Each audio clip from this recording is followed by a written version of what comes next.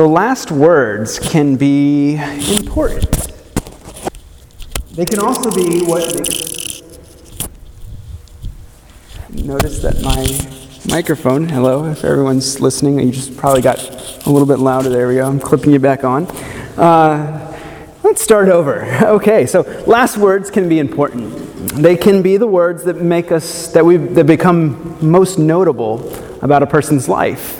So I thought tonight we would start with just a few. Bob Marley's last words were, "Money can't buy life." Humphrey Bogart said, "I should never have switched from scotch to martinis." Winston Churchill, the great Prime Minister of Great Britain during World War II, said, "Oh, I am so bored with it all." This is probably my favorite of all of these. Machiavelli is said to have stated, "I desire to go to hell and not to heaven.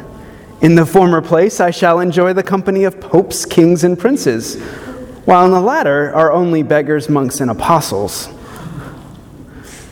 Birth control advocate Margaret Sanger's last words were, "A party. Let's have a party." Josephine Baker knew how to party. She sang, she danced, and she acted. She adopted a dozen kids and lived in Paris. And on the last night of her life, she left a party being held in her honor saying, "Oh, you young people act like old men. You are no fun." Blues guitarist Leadbelly said, "Doctor, if I put this here guitar down now, I ain't never gonna wake up." And he was right. Archimedes, the great mathematician, said, "Stand away, fellow, from my diagram." Henry Ward Beecher, the great evangelist, used his last breath to say, "Now comes the mystery." And I wouldn't be a good Methodist if I didn't bring up John Wesley's last words, which were to say, "Best of all, God is with us." There's something about well-stated last words that have staying power. Now, today is a special Sunday in the life of the church. It's Christ the King, or Reign of Christ Sunday, which is the last Sunday before Advent and is the last word of the Christian year. It was first celebrated in 1925 when the world was still just recovering from the Great War, and the foundations of World War II were already being laid.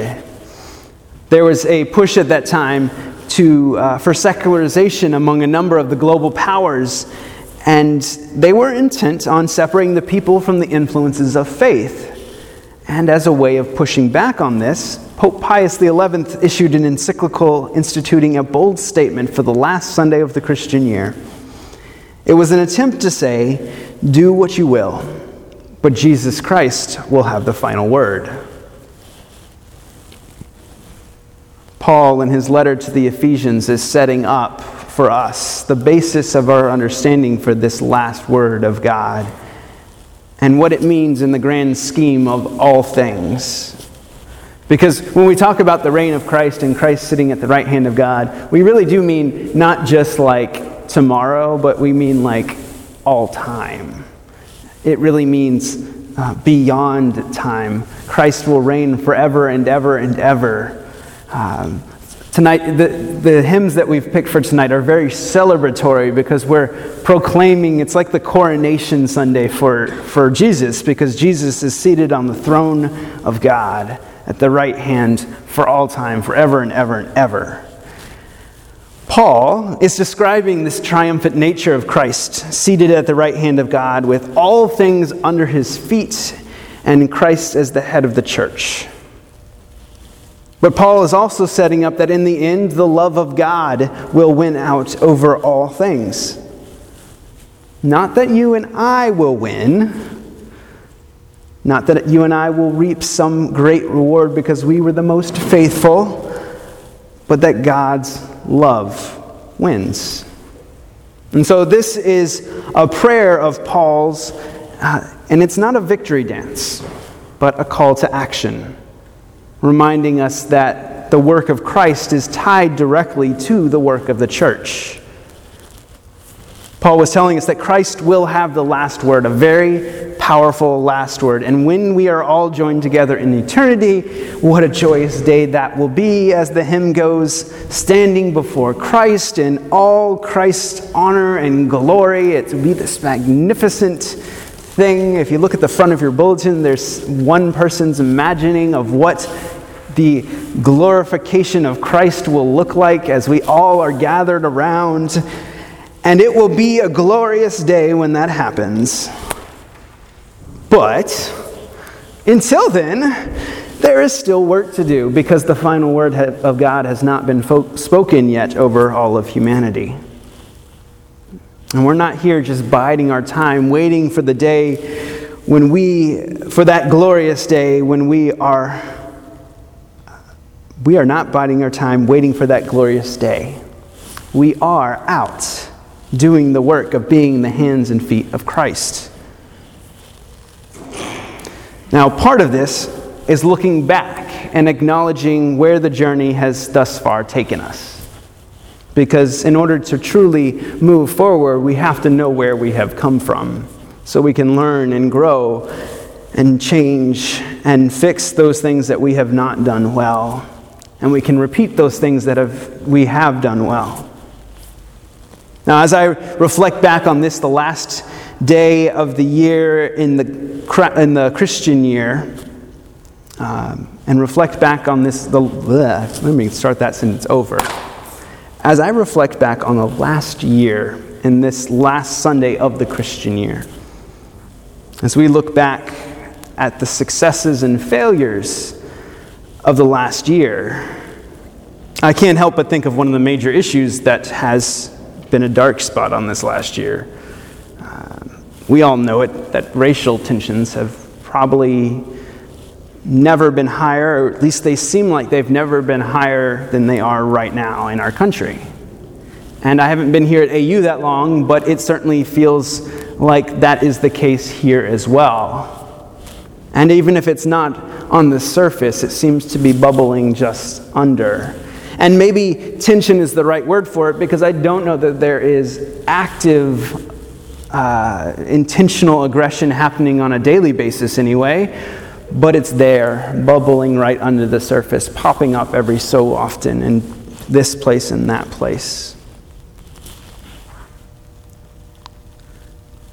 One of the great sins of the United States is that we have been participants in, contributors to, and silent in the face of white supremacy and racism for much of our history.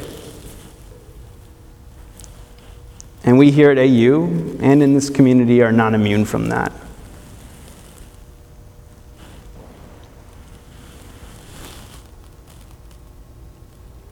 Even though we hold ourselves to be a community that welcomes all. It's not that our intention is not there. I truly believe it is, and it's not that we're not trying, because I certainly believe we are, but we have not been perfect, and that includes me. We had an incident early in the semester that started a chain of events that led to our president resigning and no longer feeling comfortable here. And I played a major contributing role in that. Now, I didn't set out to cause harm. The good Lord knows that has never been my intention for anything I do, but I did. I made a situation worse through my inexperience and my lack of awareness of myself. Now, why am I telling you this? Because, frankly, it would be easier to run away from this, to run away, continue on, to move on, to pretend like it never happened, and just brush it under the rug. But I want to do better than that. I want to be better than that. And I think we're required by God to be better than that. And so we need to ask ourselves what it means that we are a community that's majority white. We need to ask ourselves not if, but where are the places where we continue to allow microaggressions to exist in our community. We need to evaluate how our belief in welcoming all blinds us to ways in which we are not. We need to ask, where have we fallen short, and where do we need to ask forgiveness? We need to ask, what is it that keeps us from being a place where all are welcome? Because at the end of the day, just like I say at the beginning of every service that I lead here, this is a place where all are welcome because this is God's place. And we need to live that. In order to do that, we need to ask these hard questions. And it might be hard, it might be uncomfortable, but it's important. Because being honest about our shortcomings and not sitting in them, but seeking forgiveness, is how we move forward. Recognizing our faults and shortcomings and learning from them. To make this place reflect the kingdom of God. And make sure that this place is a place where all can dwell in the glories of God. That's what we're setting out to do. That's why we have this mission statement that includes welcoming all. And it's also about the fact that the resurrection of Christ and the seating at the right hand is not about a secret club where the saved gather at the feet of Jesus. It's an invitation to the hope which God has called you, that Paul mentions in verse 18, a hope that invites us to join in God's greatest work of salvation and reconciliation. This is our Christly inheritance, to be the body of Christ for the world, redeemed by God's grace, sharing the glorious invitation with others that invites us to form authentic community and to be reconciled with one another and God. To find a way past the grievances that separate us and to work to create a space that reflects the kingdom of God, that lifts all up, absolutely all, and shares the good news that God's grace is freely given to all, and we are set free to be declarers. Oh, wait, I skipped a couple lines there. And this is the good stuff. Back up here.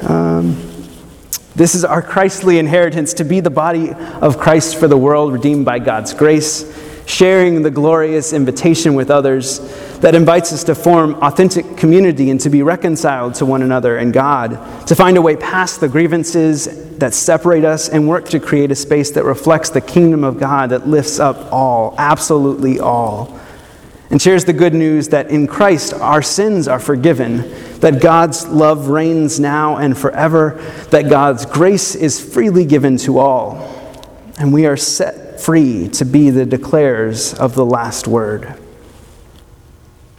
So as we contemplate this last word, what will be our last word this year? Amen.